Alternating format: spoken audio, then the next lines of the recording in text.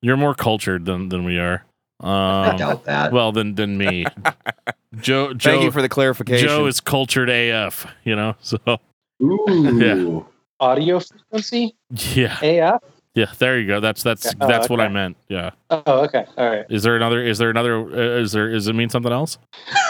Yes, actually it does. Oh. There is a technical term as opposed to the colloquial AF.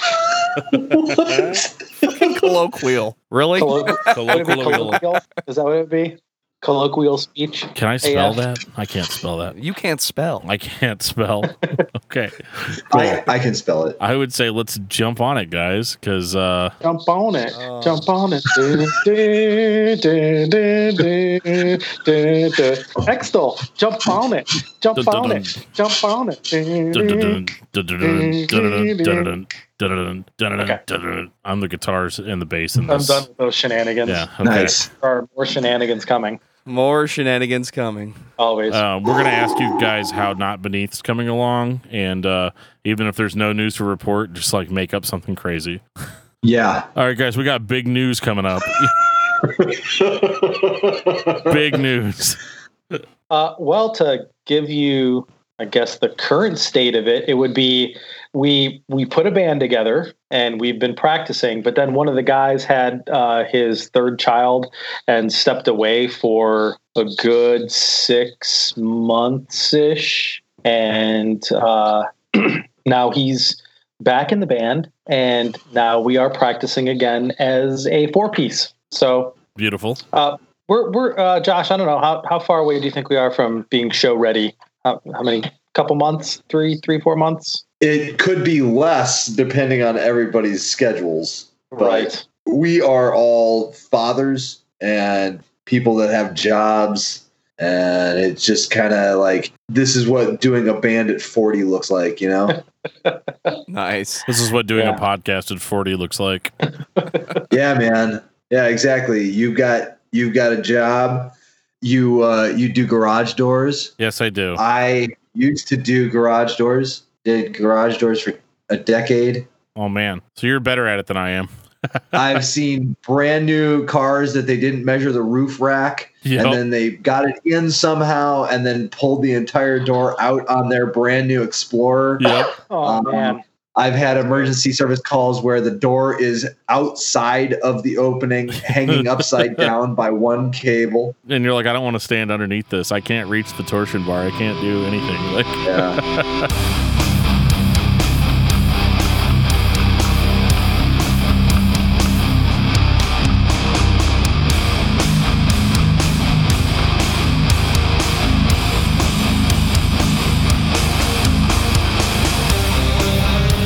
You're listening to Discography Discussion, episode 141, X-Toll, with Josh and Danny of Not Beneath. Yay! All the sugar dozen is 15. Hosted by Dan Terry. that's me. All right, bitch. I'm pulling goddamn rank. We're not doing it. And Joseph Wren. This is everything you like, all at once. Presented by DiscussMetal.com. And if you think this is the first time, Circle Back Terminus will be the album of the week for everyone on the podcast, then you are ready for this episode of Discography Discussion. I am Joe. That is Dan.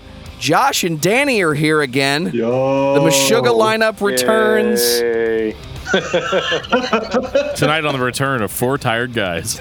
Yeah. We had a whole weekend. I mean, I was driving down here almost falling asleep. I was like, this is not a good decision. Okay, I'll just keep driving. Falling asleep in the late afternoon is scary. It's a little terrifying, but you don't understand, man. My wife woke me up at 6:05 this morning, and we went on a death march, which lasted for a really long time. And then after that, we went to a family get-together in a park outside, and the children went off like rubber bands in 150 different directions, and I had to keep track of them the entire time. And that pretty much soaked up most of my mental, physical, and spiritual everything. You're dealing with a husk of a man tonight. And I went What to a a Norma husk it Jean is. concert last night, so I can't hear anything either. So there's that. You didn't hear Memphis Shall Be Laid to Waste at all. They didn't play it. I Scream Foul. Well, you know, they were they played mostly new stuff, which I mean I don't like hate their new stuff, but you know, whenever you go to see Norma Jean, there's a certain like 14-year-old version of myself that's like, this used to be the greatest band ever, you know. So there was that. I saw The Cure about, I don't know, 14 years ago, something like that, and they did something similar where they only played new stuff. Well, not only, but they mostly played new stuff. And they played, I think, one or two songs off of Disintegration, and wasn't happy about that, gotta say. Oh well. It's so frustrating. It's like, just make the decisions that I want you to make. You came to my city. I want you to play the songs I like. Why didn't you contact me to set up your set list? Come on, Corey Brandon. Yeah, Could have right. been like nothing new, everything off of Disintegration, and then that's it. Were you not listening when I said 66475? Right. So Come on. Well, guys, tonight we're doing it. You guys called dibs on the X-Toll episode, and sure did. we actually got X-Toll. we actually got an angry, not angry, but we got an email It's angry. from a guy that was all like, "You guys need to stop beating around the bush and do an X-Toll episode." What was the And I'm like, email dude, address on that, dude? I don't remember. It was something He's awesome. got hate mail about Extol, about just do. Like, an you guys Extol need to do episode. it. Yeah. Not beneath band at yahoo.com. No, that wasn't them. No, actually, I do remember the dude's email address. It was Oh. so that guy wants his Christian metal discussed, you know, in a timely manner. Like, you know, he was like, "This is not cool," and I'm like, you know, Tourniquet. I mean, it's a step in the right direction, but I almost sent a message back being like, "We don't negotiate with Mortification fans." But I thought that might be, We let him host the podcast every week. yeah. I mean, if you have like a Scrolls of Megaloth tattoo, that's okay. You Right. should see his ass. Oh no. Oh my God. Danny okay. like. I can't leave that in the show, can I? I mean, you can do whatever you want, man. You're the editor. But, yeah, like, first two albums, fine. You know, but, Yeah. like, everything else, yeesh. Yeah, well, I mean, it's a lot like being a fan of a lot of bands. Like, if you're a fan of anything that Metallica did after And Justice, you know, that's fair. That's fair. But we've got a lot to disagree about. I'm telling you Absolutely. right now. Well, the good news So- is on X-Toll, I don't know if we do. There's a couple of places. There's some things I already know that Danny and I disagree about. So let's get going. Let's get into it. 1998. Yeah. Burial. Burial. So, I went to Cornerstone 1998, and all of a sudden I hear this noise coming from one of the tents. I think that Embodiment had just played. I think Embodiment was putting out Embrace the Eternal. Hell yes. And I heard from another tent, I heard some band playing, and I'm like, oh my word, what is this? Walked over, it's Extol, it's their first show, I believe, in America. Maybe they played that Texas date earlier than Cornerstone, I'm not sure. But their first trip to America, I was lucky enough to see them, and it was incredible. Yeah. I don't even know what else to say to that because they are, and I didn't get to see them whenever they first debuted. I've actually never seen them live because Yeah. they can't ever get over here enough, which I understand Right. because, like, you know, for the same reasons most bands have trouble like moving forward. Sometimes it's hard, no matter how good your music is, to be everywhere at once. And I first heard the song "Burial." I mean, it just blew my mind because I didn't really listen to death metal at that time. Like, I had 0 point of reference for what I was hearing, but it was so undeniably awesome that I was like, "Oh my God!" Like, these guys can play on a level that like nobody that I've ever met can play. Like, this is not like the hardcore bands I was listening to. This was like super intentional, super technical, heavy with like vocals that were like just terrifying. Yeah.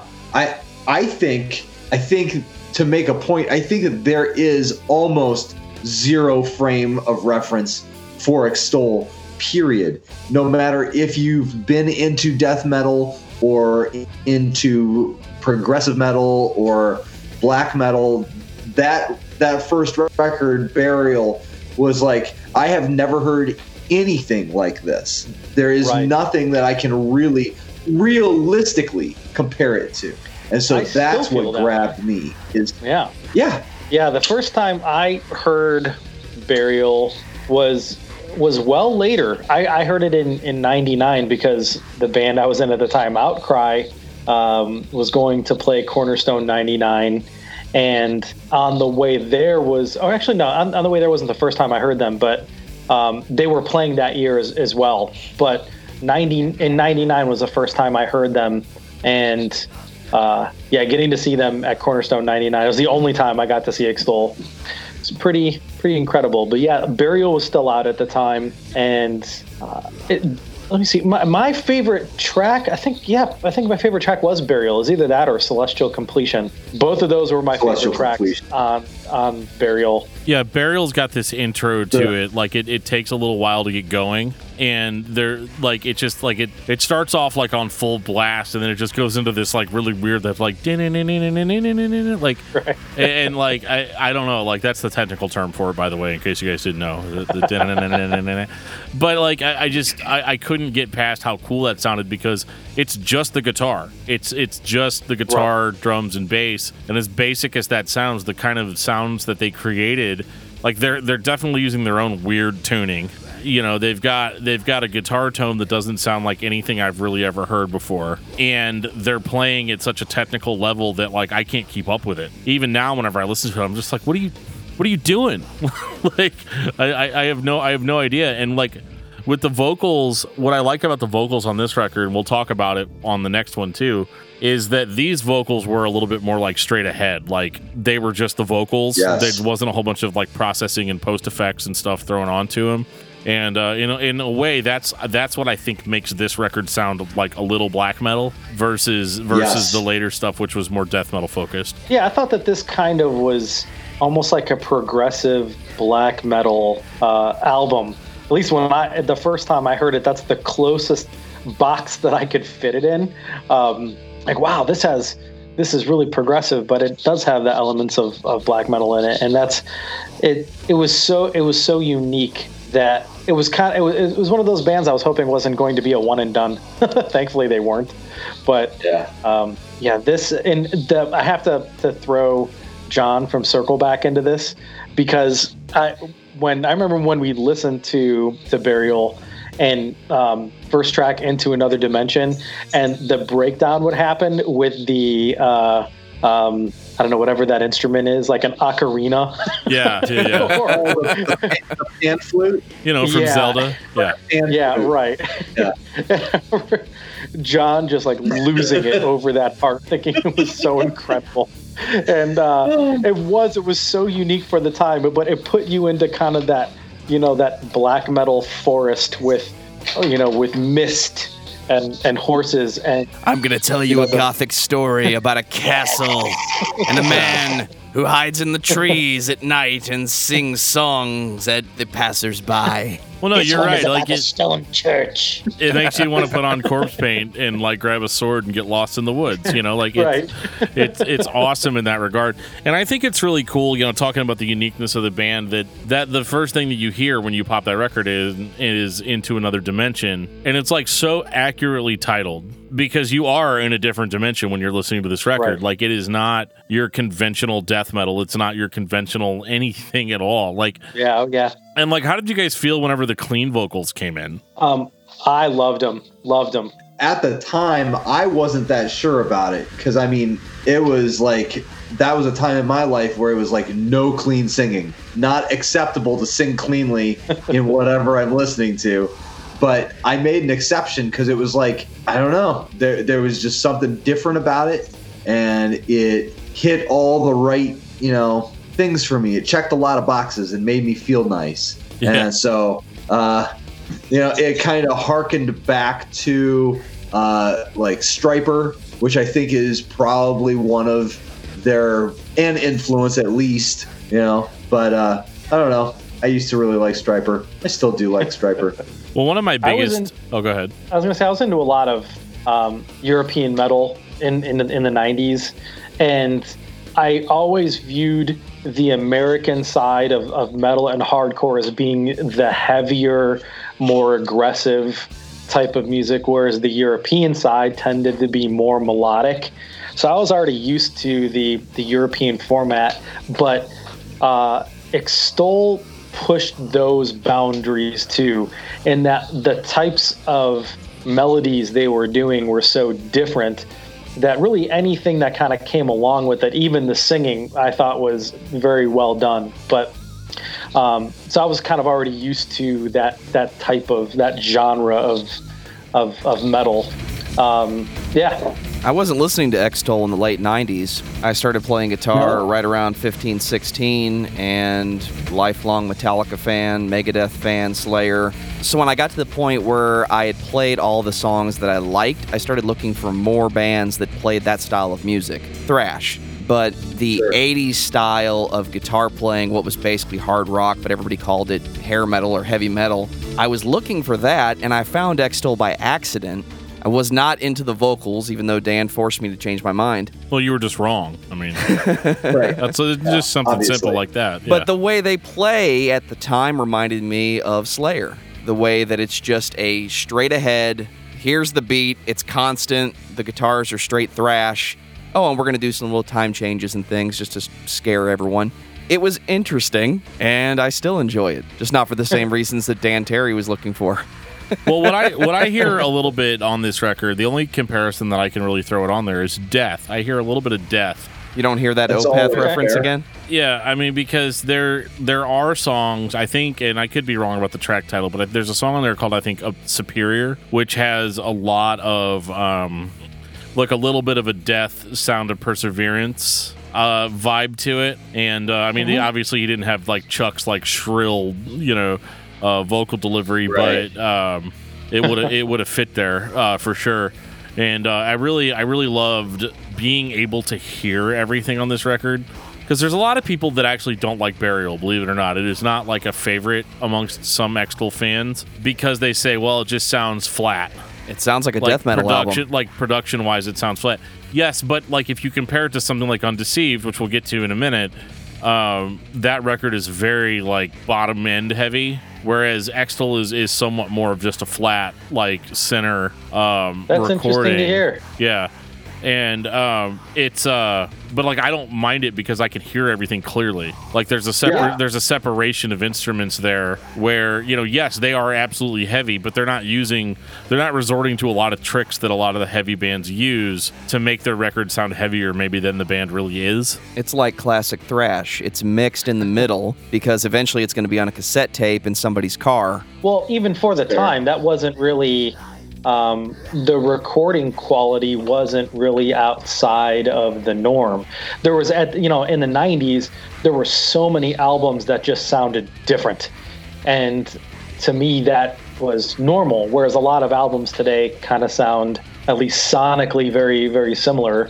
Not a good or bad thing, but for the time when Burial came out, it was very in line with the rest of the original recordings that were out in the 90s. Yeah, and especially with like Solid State stuff, at the time it was very on par. Although I actually do think stuff like Blood and Fire and maybe even Living Sacrifices Reborn sounded a little bit more beefy. But beef wasn't what Extol was about. They could be as extreme as you want. I just want to throw out there that like this is my favorite Extol record, and I don't know if it's just because it's the first one I heard. A lot of the time that can be, the deciding factor for a lot of people. I definitely think that they got better than this, but as far as like actual like preference, like which one I'm going to throw on first whenever I think of the band, it's pretty much always this one, and it's because there's so much stuff that like you can listen to this record 20 years later or literally 20 years later and hear things that you didn't hear before. Like there's so much intricacy within the song that you're gonna miss the first like 100 times you listen to it. Either that or I just suck at hearing things. You did say you were deaf after the Norma Jean show. Well, that's true. I am. And I like bands like Norma Jean, so where's my opinion really matter? Hey, Norma Jean's great. I agree. So how was the Norma Jean show, Dan? Well, it was loud. That's about all I remember of it. Huh? It was really loud. What? It was super loud. So loud. Lots of screaming. The vocalist seemed very angry.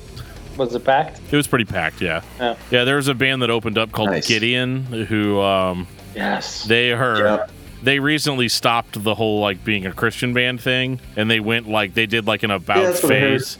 Yeah, so dude's like literally like, let's open up this fucking pit, man. Like it was so like I've seen Gideon so many times before this, and like to see them like throw down like a profanity laden performance was very, very odd, you know. But they rocked it. I mean, they still did the thing that they came to do, you know.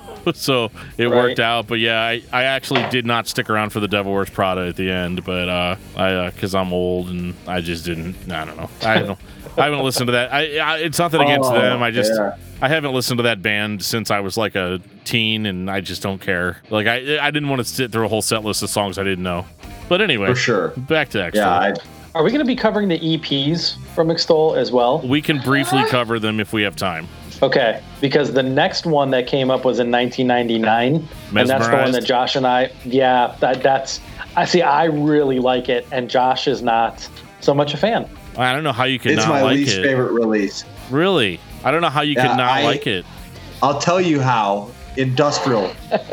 The industrial half of the EP. Yeah. Okay, I get that, but it's unlistenable to me. Yeah, the other songs, the few tracks that are like there that aren't industrialized, yeah, they're great. But as soon as those industrial tracks hit, I'm like, I have been over industrial music for a good long while already. I think that came out in like '99. You know, I think I was done with industrial after. I think the last thing I liked when maybe Clank, that Clank record, first Clank record. Very nice. Yeah, Clank. We love Clank. Last time I remember actually liking an industrial record was that Clank record. You know, so I don't know. Well, I didn't mind the industrial part of it. The thing for me was that it kind of sounded like if Mortiz did something good.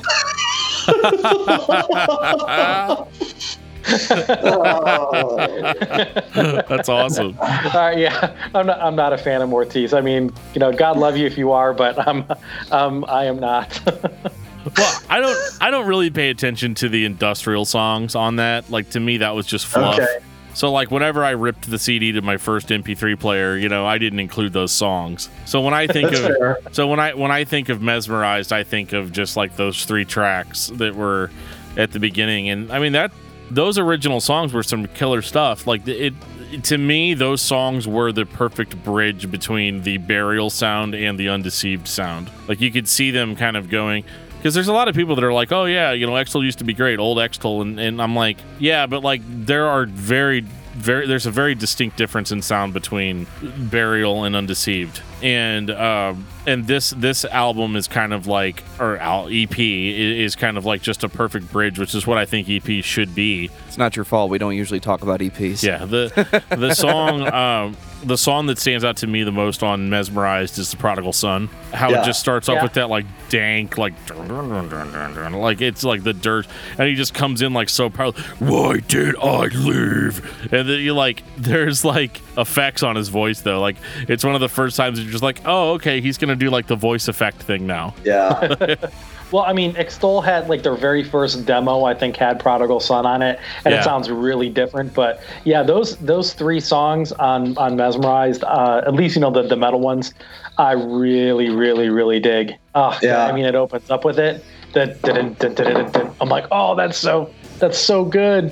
And yeah, at least covering those 3 songs, they're quite good. Yeah, But, they're really good. Storm of Disillusion is like, it starts off with like the cleans, like they brought those back, and they sound even better. They sound even better than they did before. Like it's just such an epic intro to that song that you're like totally with it throughout. And then if you're listening to the CD version and not my specially made version, then you're gonna hear those industrial tracks afterwards, which definitely take me out of it quite a bit. But you know, to sum up. If it was just a 3-song EP, it's great. Solid But gold. Yeah. You made me mad by giving me fluff. And By giving also, you remixes, industrial also, remixes. I don't feel like they did that at any other time throughout the rest of their career. They did. Where they gave me stuff that I'm like, I don't like this. I'm literally ready to throw half this record away. Right. You know, so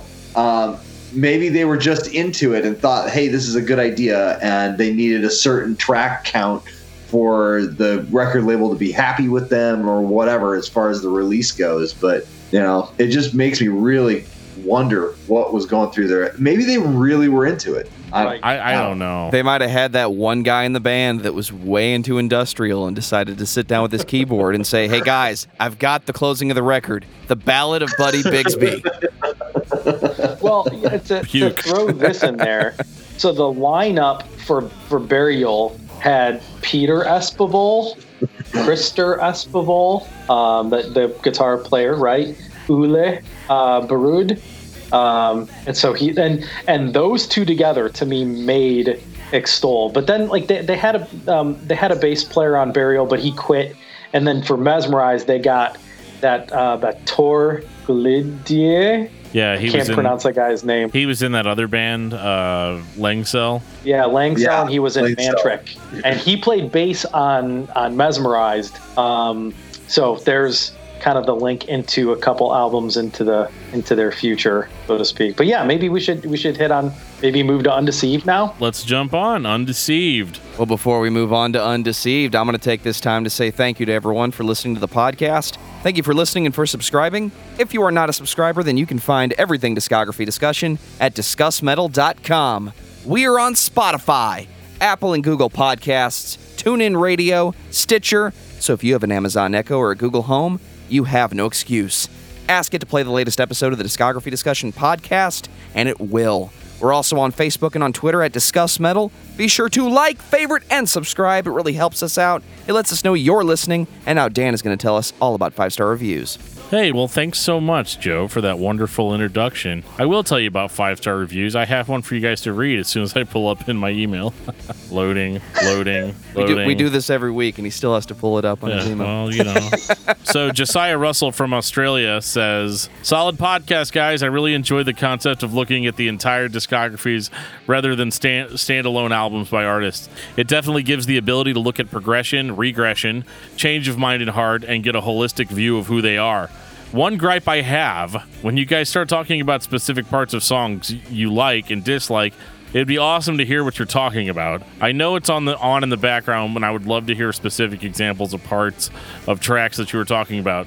Another comment is thank you for making a positive Dead Z episode. The Roach Coach hates Dead Z, and I'm glad you guys love them. Keep it up, guys. Keep looking forward to future episodes. So first of all, thank you for leaving a 5-star review. But secondly, the thing about using specific parts of songs is that like there are like actual killer robots on the internet that will go and look for us playing specific examples of uninterrupted audio, and they will shut us down if we use them. So we can't. We want to, but we can't. I'm sorry. Look for the playlist in the show notes every week. Yeah, we usually will do a playlist of songs that we talked about on the episode, so that's one place that you can look at to find the specific songs we're talking about. And like I said, that's just a technical limitation, man. We would totally be doing it already if we felt like we could. But thank you so much for the 5-star review. And the other thing I want to say beyond reviews is reviews are great. We love reviews. They make me feel better as a person. I sleep better at night, all that good stuff. But the biggest thing that you can do to help our podcast out is to share the episodes. When you hear an episode and you like it, you probably have like 5 or 6 friends in your social media that like it too. So if you share the episode with them, then they get to hear what we've got going on the podcast, and so on and so forth. So you know what I was thinking? Here's what I was thinking. As you're doing the 5-star reviews and the guy was saying, why can't you do specific parts? You should make the people doing the discussion like hum or imitate the parts that they're talking about. That's the thing, though. He does that. He starts talking about the thing that he likes, and out of nowhere, just dun dun dun dun. But making your guests do it would be pretty funny. We'll get you guys to do the newest song, you know, whatever your latest single is before the show's over. Straight acoustic, Skype delay and all. Good luck. That part of the solo that goes.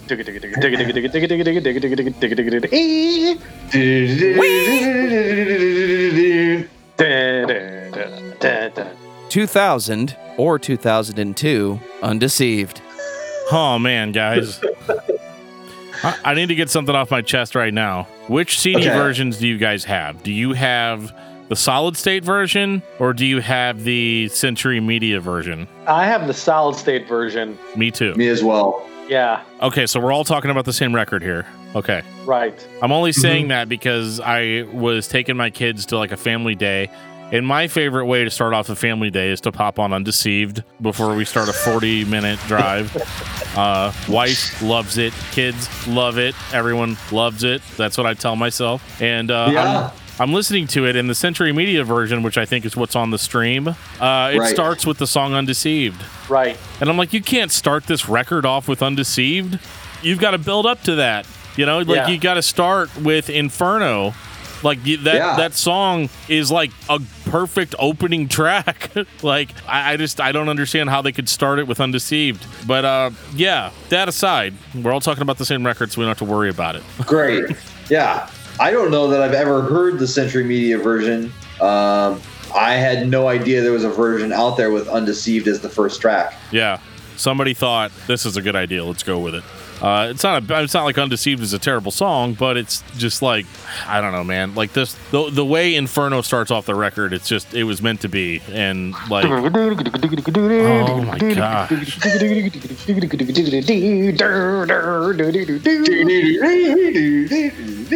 What were your guys' first impressions of Undeceived? So the album that I got, this is gonna sound like it's a pretty big dig on the band, but it's not. Oh no. The mastering seemed to have no low end. Seemed to be all top heavy. Really? Yeah. At least the CD that I got, it was all top heavy. There was almost no low end. So I kind of felt like it wasn't mastered well. I liked the solid state version that has Undeceived second, I agree with that. That, you know, opening up with Inferno and then Undeceived second was a way, that's the way I listened to the album. And when when Undeceived hit with the quartet, it sounded so amazing. And again, Extol pushing the envelope of metal to do something like that was pretty amazing. Yeah, I think I actually took issue with this record. It took me a while to actually appreciate it when it came out because the vocals were so different from Burial. Because I think he did two vocal tracks and brought it way down. Oh yeah, and It took me a good long while before I was like, I like this album. But I think that the songwriting is really what brought me through that whole thing. These songs are just on another level. They are, and they're on another level in a weird way. Oh, go ahead. No, it's just I have sung the praises of Ola Barud for so long. He's this sounds crazy, but he's easily one of my top 5 favorite metal guitar players ever. He's just good. No doubt. But and him with the combination the level of creativity. I agree that Extol at that point was, very much Ola and Krister as guitar players. But, you look down the line and you see, like, I know I'm jumping ahead, but you look at the structure of the songs on the self-titled record, and the things that I can identify that I appreciate about the songwriting it was made apparent to me that it was always the things that Ola brought to the table. So that's all I'm saying is I love his guitar playing. I love his phrasing. And it's always just keeps you on your toes. And those are the things that make you come back. Just like Death always kept me coming back, the guitar riffs, man. It's all about the riffs. I don't know. I would say with both Burial and with Undeceived that the lines were fairly blurred between Krister and Ule. Did we just lose Josh? I'm bringing him back in. Okay. I can kind of hear both of them. I think where it becomes more apparent in Who's Who is in their next album, Synergy. But I don't know if you want to go there yet. Do you want to go there? There's a couple of things I wanted to say about Undeceived. And the first thing was... What's up, Joe? Oh, okay. How's that? That's better. Smooth. There was a couple things I wanted to say about Undeceived. Number one, the songs are at another level, but it's done in a unique way in that I think these songs are more straight ahead in the sense that they're not simplistic. I would never call this band simplistic, you know. It's just that they went for song structures that were a little bit easier to digest than maybe on Burial, where I said, you know, you can listen to Burial 100 times. I see that. And not hear everything. Yeah, I see that. I see what you're saying with that.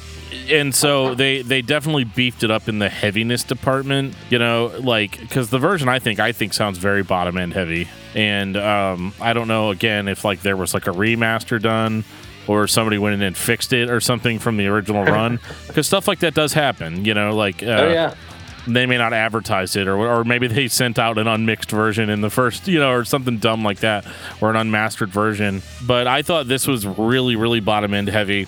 I think that the vocal assault is so much more pronounced on this record, but there's good things and bad things about it. Like, as a listener, I love it. I love like how like Undeceived goes, "Shake our back." Like, I mean, it's so brutal and like in your face. But it, like, once you've been doing a podcast for 3 years and you've listened to tons and tons and tons of records, you're like, okay, he's got two vocal tracks going on at the same time, one high, one low, and maybe even doing the Zayo thing in places where there's like a whisper track in there as well. And it's just turned way up, like it's like clipping. It's so loud. Solid State Records in 2000. Yeah, Come dude. on. Like this was, this was absolutely like, you can tell it's faked, you know, to a certain degree, because when you see the songs live, it sounds like Burial again, you know, like, you know, exactly. so it was definitely like a studio trick to get the vocals to be where they were at the level that they were. And I remember just being like, this is really, really, really cool. This is so awesome. I love every song on the record.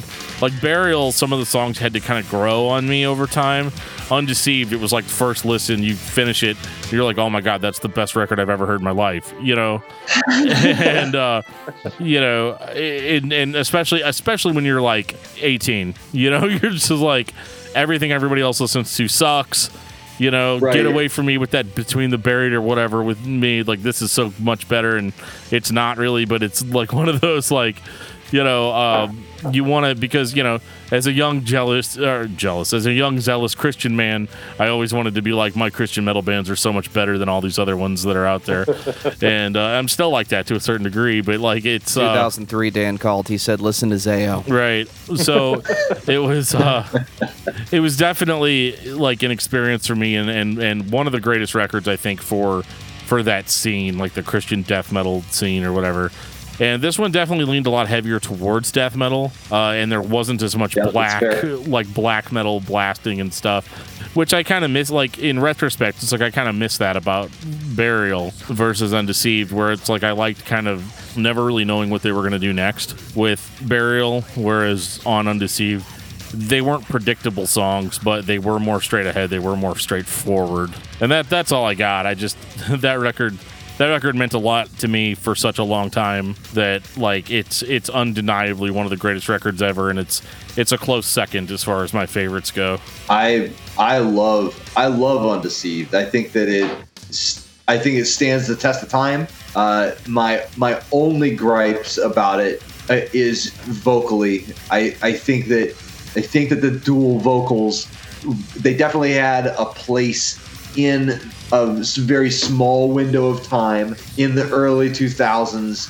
I think that we have gotten further away from that as we've, you know, grown as humanity and realized that we don't want the doubled vocals that sound unrealistic. Like, if you can't do it live, don't put it on a record. I think that album is so raw, though. And I think that a lot of that has to do with how they mix the bass.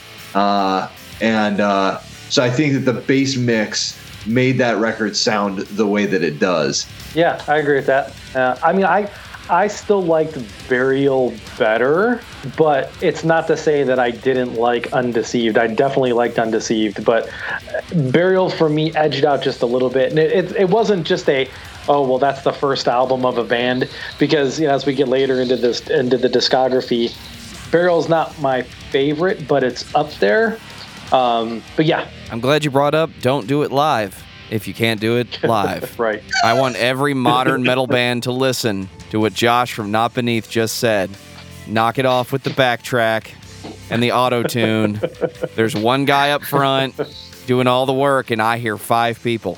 Let this be a lesson. But to all of you. vocoders are okay. Well, vocoders Yes. are the exception. Vocoders are awesome. Vocoders are I always will welcome. say, I will allow tracks if they are just harmonies, but you don't get extra guitar tracks. No. I might allow synth tracks, because who wants to bring along an extra guy in the van just to like hold one key down? Hey, You know? we did it.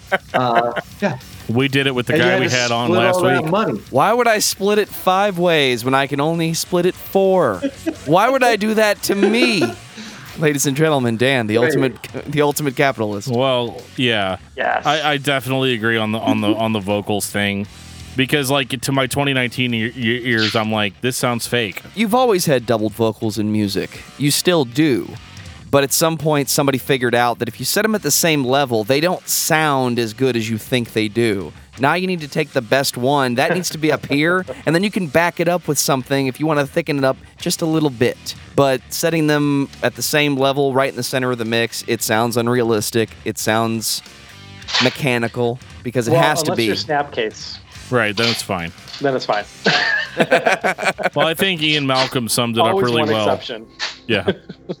Ian Malcolm from Jurassic Park summed it up really well. You guys spent so much time trying to figure out whether or not you could. You never stopped to think of whether or not you should. Dude, you've been on a Jurassic Park kick lately. What's going on with you? Clever girl. I don't know. But it's yeah, like this record definitely it definitely accomplished what it set out to accomplish. I think Synergy was, for a lot of people, a little bit of a divider. Yeah, I think at least for me, partly with that is because Peter changed his vocal style so much. Did he change it, or did he just start being more honest about what his vocals sounded like? So the thing about Synergy that seems to be the divider, at least in my opinion, is that Peter changed his vocal style, and I think he might have just been getting more comfortable, or maybe he felt like he needed to change it up to, sometimes vocalists, like their vocals, might feel like they're getting shredded. So they change it up to preserve themselves. But I think that took a lot for me to get used to, but I loved the songwriting. And later on, maybe a few years after the record was released, I really liked it. I think it's probably my favorite release from them now, based on that. It was a tough pill. Like, I really liked his vocals so much, but when he changed it up, it was like, oh, that's really, really different. Totally. Yeah, I totally agree. Synergy is easily my favorite record, but again, the vocal change was something that had to be kind of like taken in small doses until I really liked it. I don't know. It was so. Every album has essentially been a drastic change vocally from the very beginning, and it's like you have to be like, okay, so I was really into it last album. After a while, okay, now I have to realign my tastes just so I can love this album, because I need to, because musically it's just so superior to other things that everybody's doing. And it was so thrashy, like it got so far away from where we had started with Burial, and it had gone so far into that thrash subgenre. It was so good. I love all those old thrash records, and like for the longest time, like Crucified and Believer. Believer was a huge band for me, and I think that there's a lot of like that Believer influence that shows up in a couple of their records, but mainly Synergy. I think that's a pretty easy call. Believer, Death.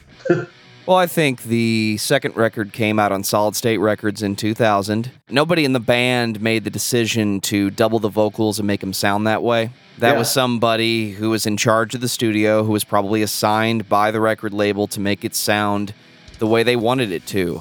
We talked about Truthless Heroes, Project 86, came out on Tooth and Nail at a time when every record that came out on Tooth and Nail sounded like that. Another example is Zayo, Splinter Shards. It came out at a time where somebody decided every record that comes out this year sounds this way. So the lead singer now has had 5 years on record of finding his voice. He's played countless shows, and now he knows what he sounds like, and he knows how to control his voice in the studio. So he's probably just recording a better product, and it's not being manipulated as much. Yeah, but it's hard for like a meathead like me to go from, Shayla back, like that's what you're expecting from a band like this. Like that is because that's what you've gotten up to this point. So I'm not gonna lie, like the first time I heard Synergy, I was all like, what the hell happened to this band?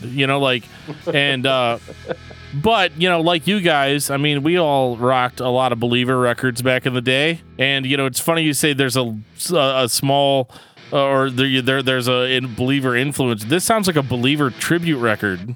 Like, I mean, it really does. I mean, yeah, it's all original material.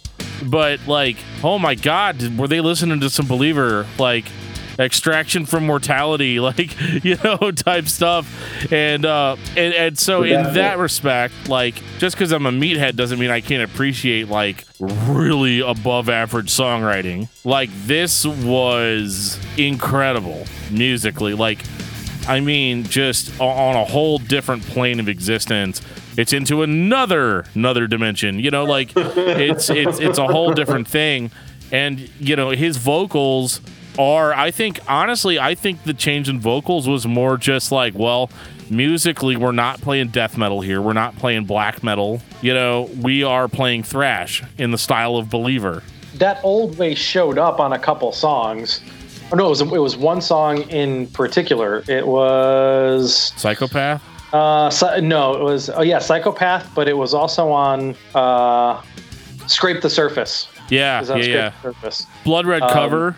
He does a little bit of that vocal. Of that there too. Yeah, and so it's there. Like, there's still Extol. Like, there can't be anybody else, right? And I think, but I think the change in vocal style had more to do with, like, well, it's a thrash record, so it needs to be a thrash vocal. Yeah, I buy that. Because on their demo, their very first demo, he sounded like he did on the first couple records, their Embraced demo. But yeah, this one, that was the toughest pill, I think, of it to swallow. But even kind of relating it back to Krister and Ule, to me, this was the album where I can more distinctly hear who wrote which part. Totally. But I view this one as, I don't know, this is the fan in me saying that all of their stuff is really a masterpiece, but to me, Synergy was their masterpiece. It was so good. But yeah, really, as soon as I got used to the vocal and really understood what they were trying to do, it to me, it's one of the very rare front to back albums that I can listen to all the way through and not have to skip anything. It's so good. Yes, absolutely, from start to finish. Yep. It's just fantastic. It's fine. My kid just came in and was all like, the movie just stopped on its own. These are the reasons why I wish we were streaming live. She's like, on what are you? YouTube. She's like, what are you prepared to do to fix this? Yeah. Yeah. Seriously. Hey, well, is my image frozen at all? No, you're fine. Okay. Your background All right, is blurred. Yeah, you know what? I just saw that it is. That's fine. I only see Joe. I only see Joe's screen on my computer. It's all right. I like Joe. He's handsome. You can see the back of my neck sometimes. Like, yeah. And you're like, oh my God, when Dan. Joe moves his head. You're like, oh my God, Dan is so much fatter in real life than he looks like on Facebook. Because like I catfish people, Rubbernecking. I don't remember who it was. I think it was Russ from Zayo said like, oh wow, you're like a lot bigger in real life than I thought you'd be. Russ. Russ. Oh, If Pretty you- sure the only thing Russ said on stage was, Well, yeah, on stage. So this is a dumb side tangent, but like I bought like Zayo like worth of beer before they came to town. Dude, it's so funny because like so I text Scott and I'm like, hey, we're outside with beer, like, and I've never seen Dan from Zayo just materialize out of nowhere so fast, like in my life. Like literally, I got done sending the text and I looked to my right and Dan's just standing there like with his hand out, like shaking. You know, it was either shake hands or give me a That's beer, funny. like one of the two. Like it was hilarious.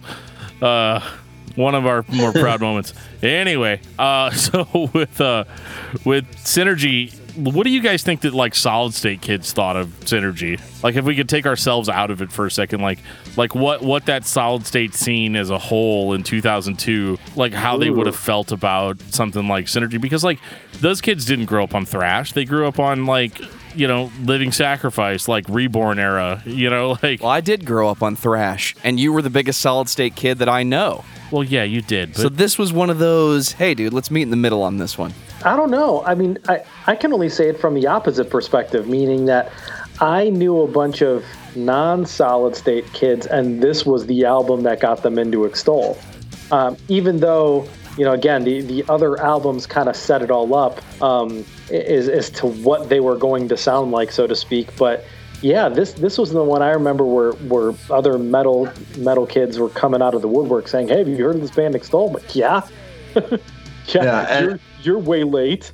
And I think that while Undeceived was like an album that gave them some notoriety and definitely gave some credence to the fact that they were a great band, even outside of the Christian metal scene, I think that by signing with Century Media, they gave themselves a little bit more credibility and opened themselves up to a much wider audience than they would have been in front of if they had just stuck to Solid State. And so it was at the same time that that my old band Narcissus had signed to Abacus Recordings, which was an imprint of Century Media. And so essentially, you know, we ran into Extol at Cornerstone that year, and Nice. you know, I was bragging that we were label mates, and yeah, it was fun. we're But basically I mean, best friends that- now. He made the shirt that Yeah. said, I'm on a record label with Xtol. except not at all. You were on a subsidiary, bro.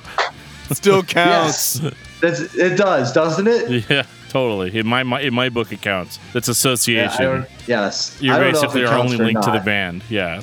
It's not about what the name on the check is. It's about who signs the check. Wait a minute, you guys are getting Right. paid? Somebody did at some point. I'm not sure.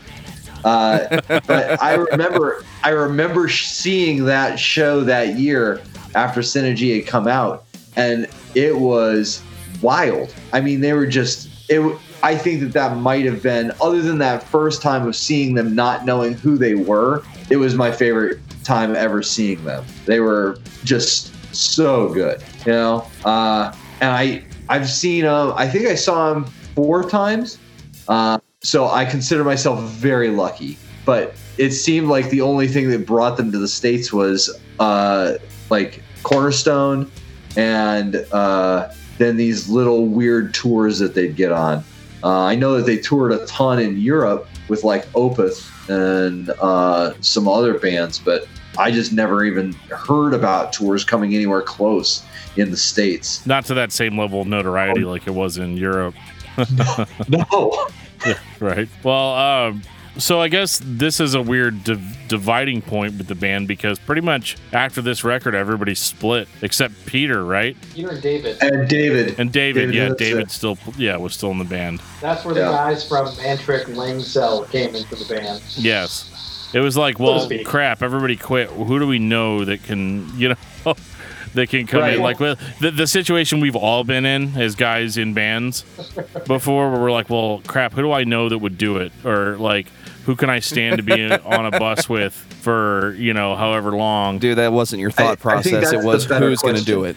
it. Yeah, that's. I mean, because Tor was played bass on Mesmerized, and I don't remember if he played bass on Undeceived, but that was kind of their familiarity. Where, he played bass for us. Let's get him into the band, and then he switched over from bass, if you will, to guitar. So, Blueprint Dives is definitely, they set this thing up. The closest thing I can think of relating this to would be like when Cave-In did Until Your Heart Stops, and then they did Jupiter, and you were like, for me, I was like, what is this? Now, I like Jupiter a lot now, but they set this thing up. They had their masterpiece, and then Blueprint came out, and I remember putting it in and saying, like, how come this doesn't sound like Ule? How come this doesn't sound like Krister? What are you doing? This sounds like Ganglion. I will jump in here and say that your analogy may not be perfect, because while Cave-In's Jupiter threw me for a loop, I now look back on it and be like, that was a masterpiece. Right. In the meanwhile, I look back on the Blueprint Dives, and while I think it's great and I love singing along with this record, Gloriana is a great tune. I would not look back on it and say, oh, this is a masterpiece. I don't care how many Norwegian Grammys it got nominated for. It's It won one. Did it? Yep. Wow. Let me ask you guys this. Do you guys like money? I love money. I like money. Hey, Dan, can you give me some money? Yeah, it's coming in the mail, dude. As a capitalist, yes, I like money. Money. Why, like, as musicians, why wouldn't you do this record? Oh, I get it. To me, this seems like the album that they did. I don't want to say that they did it to make money, but it was such a departure because band members changing. I think that was it was naturally going to sound very different. But this one, to me, has the most mass appeal. I don't necessarily know that they did it. I wouldn't say that they did it for money, but I don't know. That's not what I would say about this record at all. I mean, money had to have been a factor at least a little bit in that, I think so. And again, it's not because this sounds like top 40 radio, especially not in America, so it's not that. And there's a lot of like artsy shit on this record. Like that's for certain. It's not just a straight ahead like pop metal album. Like if they wanted to do that, it would have sounded like a Guns N' Roses album or something like that, like it wouldn't have sounded like this if the only motivation had been money. Well, you have a different Ule in the band now. And Tor is back, but he's not playing bass, he's playing guitar, and no one is credited with the sung vocals. Well, that's Peter, which, I mean, let's talk about that for a second. Dude's never sung clean ever on an X-Toll record, and here he is, front and center, like singing his heart out. That was different. I didn't believe for a little while that it was Peter. Yeah. I thought that they had gone and gotten a new vocalist. If you look at it from the outside, and say, well, they just brought in all the guys from Linkcell. Yeah. You would think they're going to bring forward a record that leans more towards the black metal that they started with. Like that first Linkcell record is so good, just so much tremolo picking and, all the things that are like, it was still the Solace record by Linkcell. If you haven't heard it, go listen to it. But it was so progressive and black metal at the same time, and it just seemed like we were in such a special kind of window of people just really pushing boundaries in every type of music. I thought we're going to get something crazy, Yeah, and I agree. What we got was something very different, and I really do like this album. It would have been better. It would have been better if they had changed the name of the band. Quite honestly, just like in my mind, they still should have changed Zayo's name when Dan and Brett and Russ came in. That was not the same band. Hot take. It's not. That's a really old take. Yeah. I remember going through that phase with Zayo as well, because it was because everybody quit except for Jesse.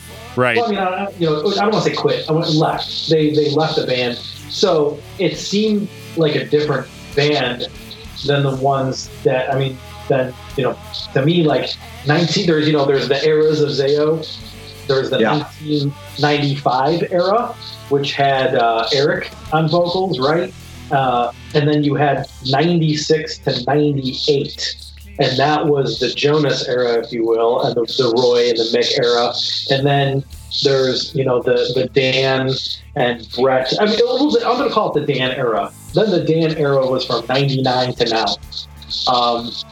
And sometimes, like when that happens, like a different band. I mean, now in the scope of Zayo, it's there is really only one Zayo in my opinion now, because that's the most long-standing one, so to speak. Right. The Dan era of Zayo is by far the longest era, but with Extol,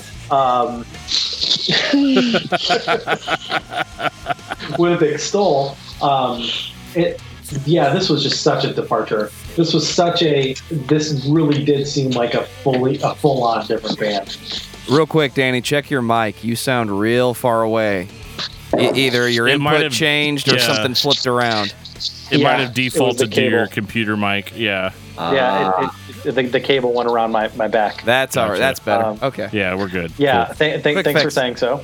So the longest era of Zayo is the Dan era, but this album was such a departure from what they had set up, from the style that they had set up, and it took me a while. Like I like the album now, but this one was the toughest pill to swallow, no doubt. Barring the example of Zayo, where the drummer believed he was the band, no lead singer is going to change the name of the band just because the style of music cosmetically changes. Right. So as much as we think from the fan perspective, if you called it something different, I might not treat it the same way. In the end, it's Extol. You're a fan of the band. This is the music we decided to make this week. So hopefully you're into it, guys. I have a hard time not feeling like I've been deceived. Like, you knew this wasn't what you were going to put out. You knew it wasn't going to be Extol the same way that Extol has been for the past 5 to 10 years. Right. The worst example I have, but I think it's the most relevant, is when the guy from Blink-182 decided he was going to do Boxcar Racer. At no point did I say this is going to be another record that sounds like Blink-182. It's just going to be missing one of the members. I actually believed it was going to be something different. So now with Extol, I'm hearing a melodic, more Hopes Fall type band. I like it, but if I was a super fan who was way into Burial and way into Synergy, I might be a little upset. Ladies and gentlemen, Unpleasable Metal Fan. Okay, so let's talk about how I felt about this record in 2004. How did you feel about this record in 2004, Dan? 2005, sorry. That's when it came out. It was recorded in 2004. Anyway. He was excited for it in 2004. I felt about it in 2004. You guys don't have any of your computers on, like, speakerphone or anything, do you? No. Okay. No. 3, 2, 1, go. So in 2005, I was like, fuck this band. Like, what are they doing to me? What are they doing to me personally? Like, they must have been standing there in the studio being like, you know what really pissed Dan off? If we did this. Because we know how much Dan loves Undeceived. We know how much he loves Burial. And he thinks Synergy's growing on him. You know? What are we going to do that's really going to upset him? So you put out the Blueprint Dives. When I heard Gloriana, I called one of my buddies. This is just how big of an asshole I used to be. I called one of my buddies and I was like, yeah, I just listened to the new Extol song on MySpace and it made me physically sick. Like I was like, guys, you can't do this. This is horrible. This is garbage. It's nothing like the band that you would expect. To go back to the Langcell thing, I loved Langcell's first album. Oh my god, like, it's one of the best black metal records I've ever heard. Like, it's incredible on multiple levels. So whenever I find out that the dudes from Lingcell are kind of taking over Extol, I'm like, you know what? This is probably fine. This might be okay. Yeah, like this might be okay. Like I'm not, I can't think of better guys, that they could have picked. And that was also before I heard the second Lingcell album. So I, oh my God, that's a whole nother podcast. The second Lingcell album, but Yeah. But like, I wasn't expecting this, and I wasn't in the mindset for it, and I wasn't receptive to what they were throwing down, like, at all, because it really is asking a metal fan to step out of their comfort zone and check out something that's not metal with a band that you respect. Like, we're going to take, and again, I think the Cave-In comparison is completely on point, except for the fact that Cave-In continued, like, yeah, Jupiter, masterpiece, Antenna. Okay, I actually really like Antenna, but like it's not. But the mindset is very similar. I went through the same sort of internal conflict with Cave-In as I did with Extol. Like I was like, I've basically got to sit down and say, okay, the other records don't exist. What is this? What merit does this have on its own that I can get into, that I can pull out of it? Does it appeal at all to your Hopes Fall? A little bit, but not really. Because you got to think in 2000, well, I don't know, 2005, Hopeful was doing like A-Types or something like that, but like they were kind of going through a similar transition, but I don't think they sound the same at all. But I did like the atmospheric nature of it, and these guys are still master songwriters. So they're just not writing the kind of songs that I'm used to hearing them playing. So like in 2019, when I listened to, whenever I listened to Blueprint for this podcast, I was like, this is really cool. Like I like the way it sounds. I like how they were accessible but still weird, and I like the vocals. They're not amazing because like here's the thing, man. Ola's vocals on the old stuff was so good. Yeah. And Peter is a good singer, but he's not even close to the same level as Ola was, and he doesn't try to be that, and that's fine. But it is kind of disjointed where you're like, I've got a guy that makes Bruce Dickinson sound like a bitch. But now I've got this other guy. So like a lot of people, a lot of hardcore. Yeah, I'm accusing you guys of having hot takes. That's a hot take. Yeah, it is. Yeah, that's a But I believe it, dude. If Ola started singing for Iron Maiden, like they'd be my favorite band. Like, like overnight.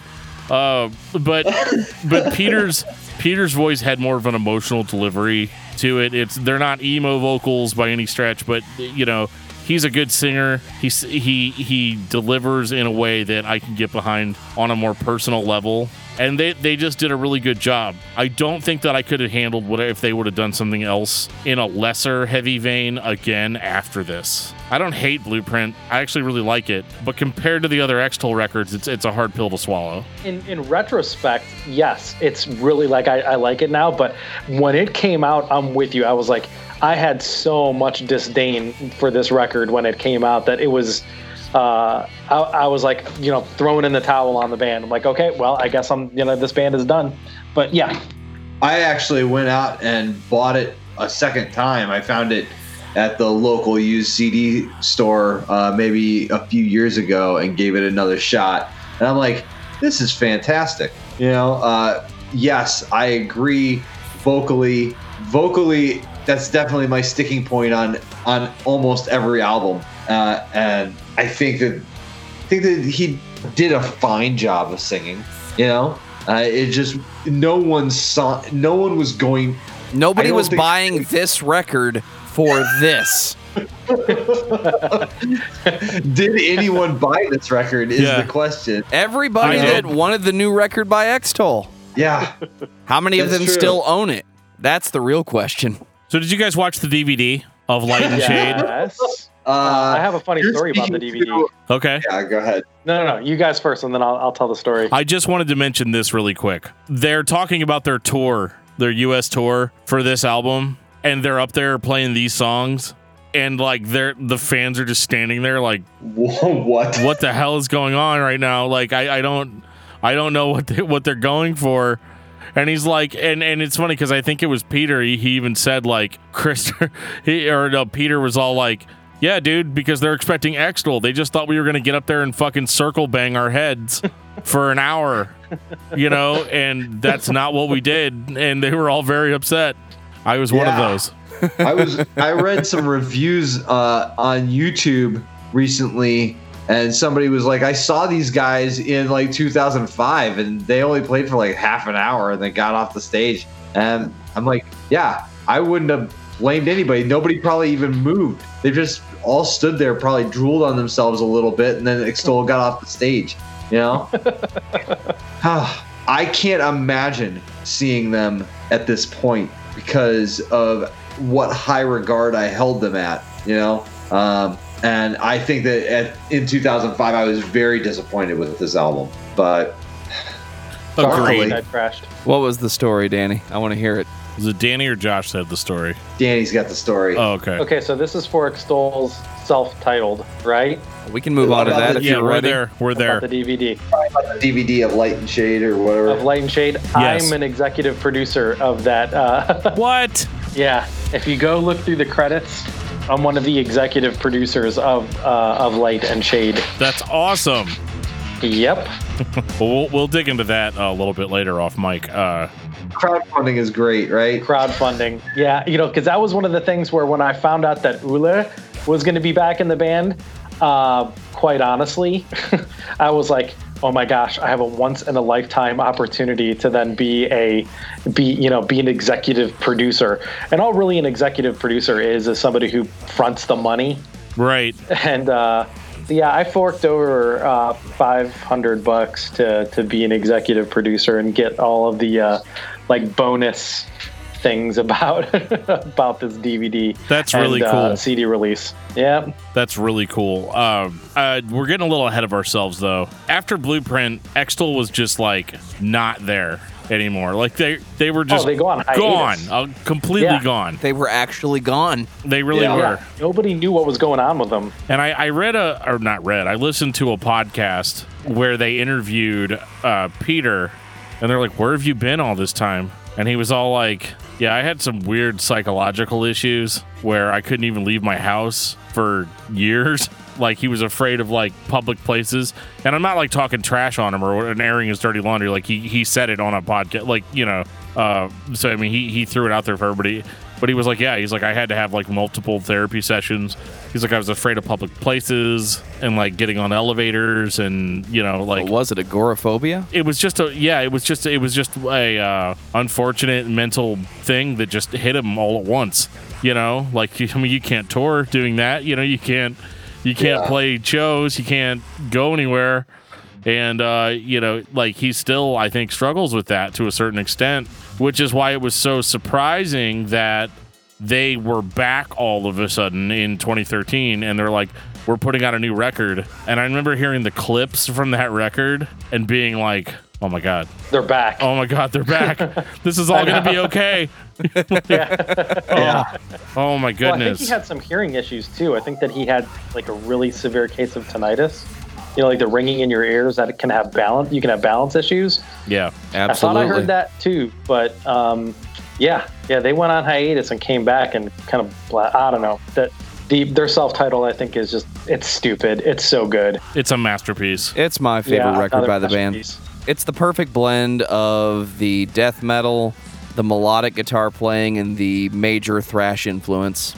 I completely agree. I feel like I don't know that I've ranked any of these albums. I could probably do it if you put me on the spot real fast. But apart from one track on this self-titled release, I feel like it is fantastic. And specifically, was it tracks 10 and 11? It was the tracks Extol, which was kind of funny because it's Extol on the album Extol by the band Extol. Yeah, gotta have that. So it would have been Ministers and Extol. Those two albums right there together.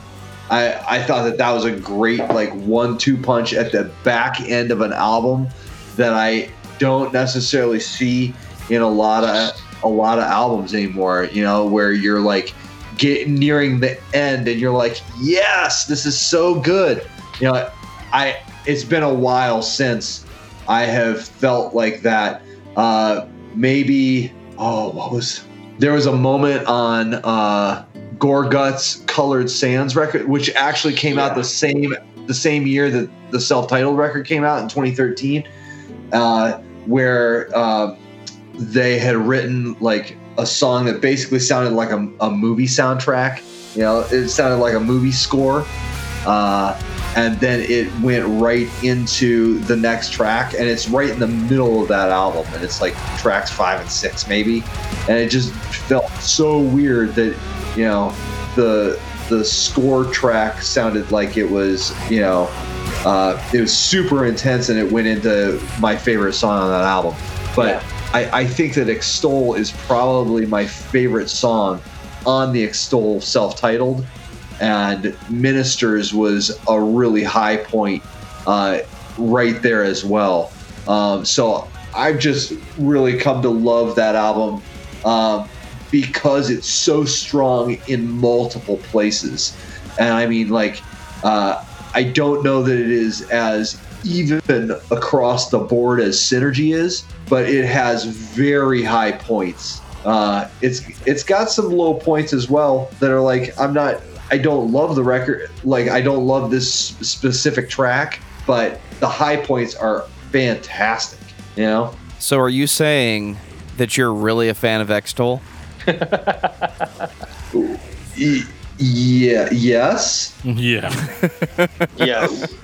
I love Extol so much. I love the band. I love the record. I love the song. You name it, Extol. I'm your guy. Yeah. Extol is my favorite. By the band Whoa, I Extol. just got that. You've been saying that for years. Yeah. Well, do you guys think that they sat down and wrote this album after they got together and sat down as a band and wrote all these songs? Or do you think that this was like all of the ideas that they'd had in the interim, you know, between Blueprint or even whenever like Ola left the band, you know? So do you remember when I said there was a new Ole on the previous record? Yeah. Well, The original Ole yeah, the original plays all of the guitars He and plays bass everything on yeah. the self-titled. So I this have is this- all him. Yeah. Yeah. I don't think that it is.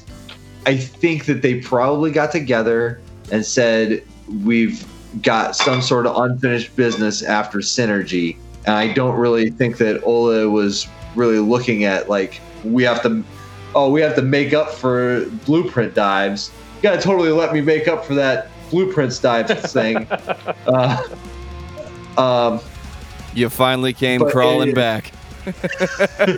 It is obviously, you know, like very much Ola's songwriting here. I don't know that it had been anything sitting around. I bet he was kicking it around in the back of his head, but he wrote a bunch of like these pop records, super funky pop records. They're so fun, you know. But which is a testament to the depth of his talent, you know, where he can make something that's actually pretty appealing that has nothing to do with metal. You know, I'd be lying to say I listen to a lot of anything else, but it's appealing. It's fun. You know, I find that the things that I do listen to outside of metal are usually like funk or or just something, you know, something fun, you know? Bravo. So anyway, Well, in the spirit of wrapping up, what would your guys' final thoughts on Extol be, like overall? Ooh, there's nobody like them. There's a few bands that stand out to me as being like the innovators of our genres. You know, to me, Living Sacrifice was one of those bands. Strong Arm, you know, definitely, I mean, Advent of a Miracle, right? But when I think about a band's scope of work and how they still like, or the Dillinger Escape Plan, Meshuggah, like bands that really stand apart, I think that Extol is one of those bands that just stands apart. I mean, the self-titled album is brilliant.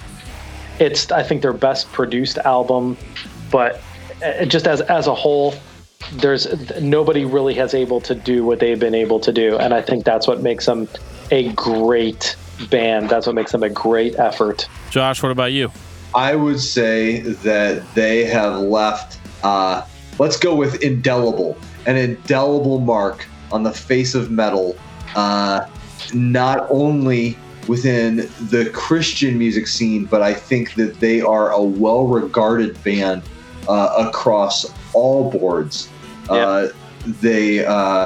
They pushed boundaries that I don't know of a lot of bands that have pushed the same boundaries that they have, especially while being as technically proficient as Extol was. There were a lot of ideas, counterpoint guitars that, you heard a lot in Death and Cynic, and, a lot of my favorite bands use that whole counterpoint approach to guitar parts. And it's just, they changed my perspective on what can be progressive, can be that can be death metal, and I think that's what makes the great bands great, is that they make you change your ideas about what you had originally set in stone, and it just kind of like demolishes all of that and says, no, you're wrong, it can be something completely different. And so the bands that like stick with me are always these bands that have challenged those things inside me to say, oh, I was completely wrong. Death metal doesn't have to be this. It can be everything else as well, and so I love the history that, like, from the very beginning, Extol changed and expanded my viewpoints, in that, like, I heard them and immediately had never heard anything quite like them and wanted to know more. So, and that's kind of where it took me their entire career. It was always something very different from the last thing. Dude, you guys stepped up your Final Thought game from last time. I don't know if I can top that. Not that that's the goal, but I think that Extol is one of the most important bands from this scene, that being kind of the Christian death metal scene, which might sound like an oxymoron to some people even today, which is just crazy to me, with how much that scene has grown, from the mid-90s to now. Like, it's just insane, the amount of bands that have come out, but there's never been a band that has stood out like Extol has, and really kind of shined a light in the darkness in a way where people that are traditional metal fans, you be it Christian or non, you can't deny the talent there, the creativity there, and this is across multiple members. I think it's easy to throw it all on one guy and be like, he's the reason why the band was good, and I don't think that's 100% fair. I think even without those founding members, the band was still able to craft things that were interesting and cool and stuff that people could get behind, even if they didn't necessarily feel that way about it in that moment. It was always a grower, and Extol has always been a grower. And even to this day, like, I was driving with my wife, again, to a family event over the weekend, and we were listening to Extol against their will. And and I was like, oh my God, well, how come I haven't listened to this band in like 5 years? Like, they do all the things. They do all the things that I love about metal. Why am I not listening to them constantly? And not very many bands, especially with the nature of what we do on this show, stick with me like that. That's fair. It's very fair. What do you got, Joe? Extol is a band I should listen to more. I was not a scene kid, but I listened to those bands. I was a classic thrash, 80s Slayer, Megadeth. Later on, all of your hard rock bands and grunge and whatever the scene was at the time. I appreciate that, but my core is in classic thrash metal. Extol was a band, whenever I'd look at the record, my reaction was, it's there, It'll be there when I want to listen to it. I was never compelled to listen to it, but when I found it, I was so happy that there were other bands that did the style of songwriting that I'm a fan of when I'm a guitar player. And every time I listen to Extol, maybe because I haven't listened to them enough, I'm surprised by something. I find a comparison that I kick myself for. Last week, I was listening to Opeth, and I really wanted it to sound like this, but it just didn't. Oh, wait, Extol did that back in 2003? Well, this is my fault. I should have been listening to this. So for anyone that listens to death metal, progressive metal, and wants to be fucking surprised when the band decides to do melodic rock in the middle of their career, you should listen to Extol. Danny, what's your album of the week? Let me change the question. Does anybody want to tell me that their album of the week is not Circleback Terminus? I'm not going to tell you that that's not my album of the week. John Marino does it again. John Marino does it again. What a class act, man. Like, oh my goodness. I talked to that dude for for 2 hours a couple weeks ago for my other podcast, and it was just... What's funny, we actually had to cut 45 minutes of that conversation out because it was just me and John talking about Zao. So this is what I need. Danny, Circleback Terminus, go. This is the end. Josh, Circleback Terminus, go. Wait a minute. Am I supposed to be doing vocal renditions of the album? You can do that, or you can just say Circleback Terminus. Circle Back Terminus came out on my birthday. Go listen to it. Hey, the Not Beneath album came out on my birthday. Oh, that's awesome. Yeah. Awesome. Let's see here. Happy birthday. Yeah, thanks. All right, do I get to do a vocal rendition, please? Yeah. Go ahead. Oh, man. This is going to suck so bad. My screaming vocals have gotten so bad over the years. Do it. All right. We're on the hunt for you. Your worst nightmare is coming true. Your closed mind will fail, and in the end, we will prevail. Well done. Not really. Oh, man. You even did it without getting the tickle in your throat and make you... It's still in there. He just needs to work on it. Yeah, I do. I need to really practice up. But because I've been talking to John about trying to get them to come to our town. So if I can arrange that, I need to I need to get my jump on the stage uninvited guest vocal thing going on really quickly. Nice. So There are very few frontmen as good as John. We are very privileged to have been able to work with him and do as much as we have between all of our projects and Circleback included. He's something else. he's definitely a very charismatic dude. I did not want to get off the phone with him, and I was like, all right, we got to go. It's 10 o'clock, so kind of like tonight. So thank you guys so much. Josh, Danny, what's going on with Not Beneath? Not Beneath.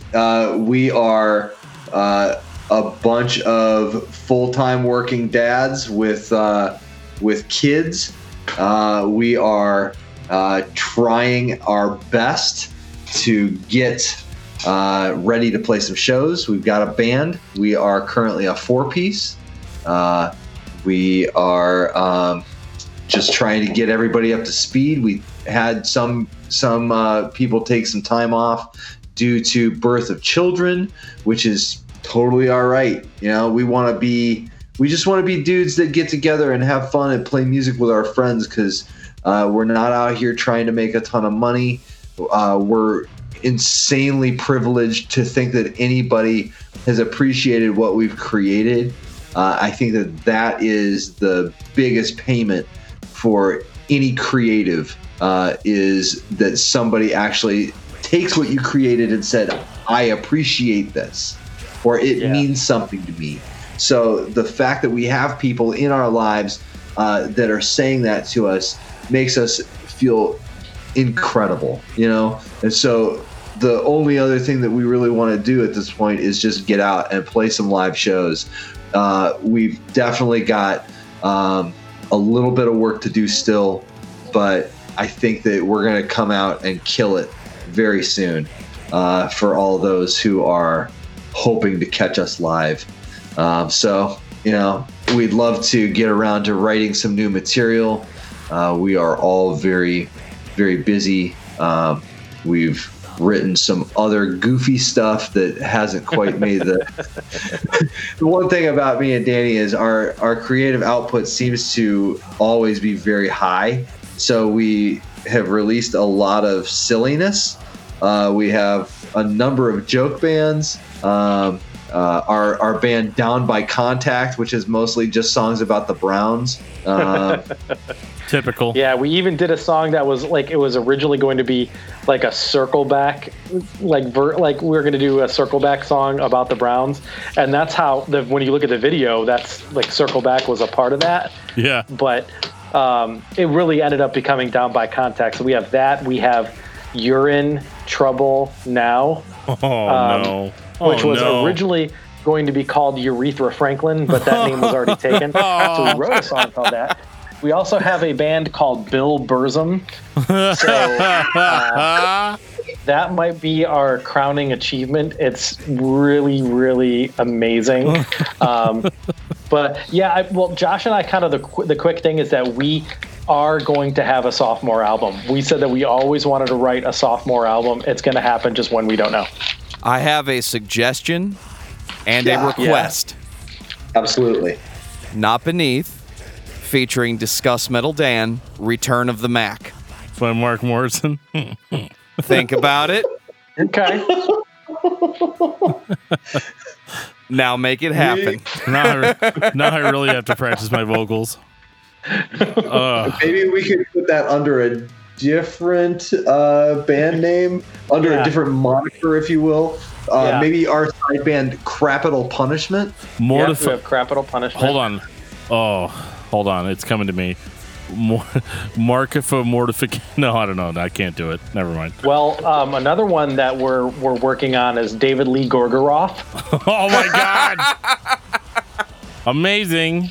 We also wanted to do one called Mayhem. Yeah, Mayhem. Mayhem. I love it. Yeah.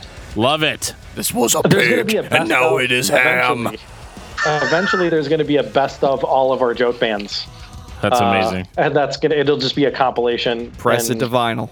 Yeah. Oh my gosh. It'll be amazing. It'll all be 30 tracks, all like less than a minute and a half long. Yeah. It's good. Right. Have you ever been listening to this podcast and thought to yourself, why do they keep talking about these bands that I don't care about? Talk about bands that I care about. Here's the thing, man. I'm not a freaking mind reader. I don't know what your favorite band is.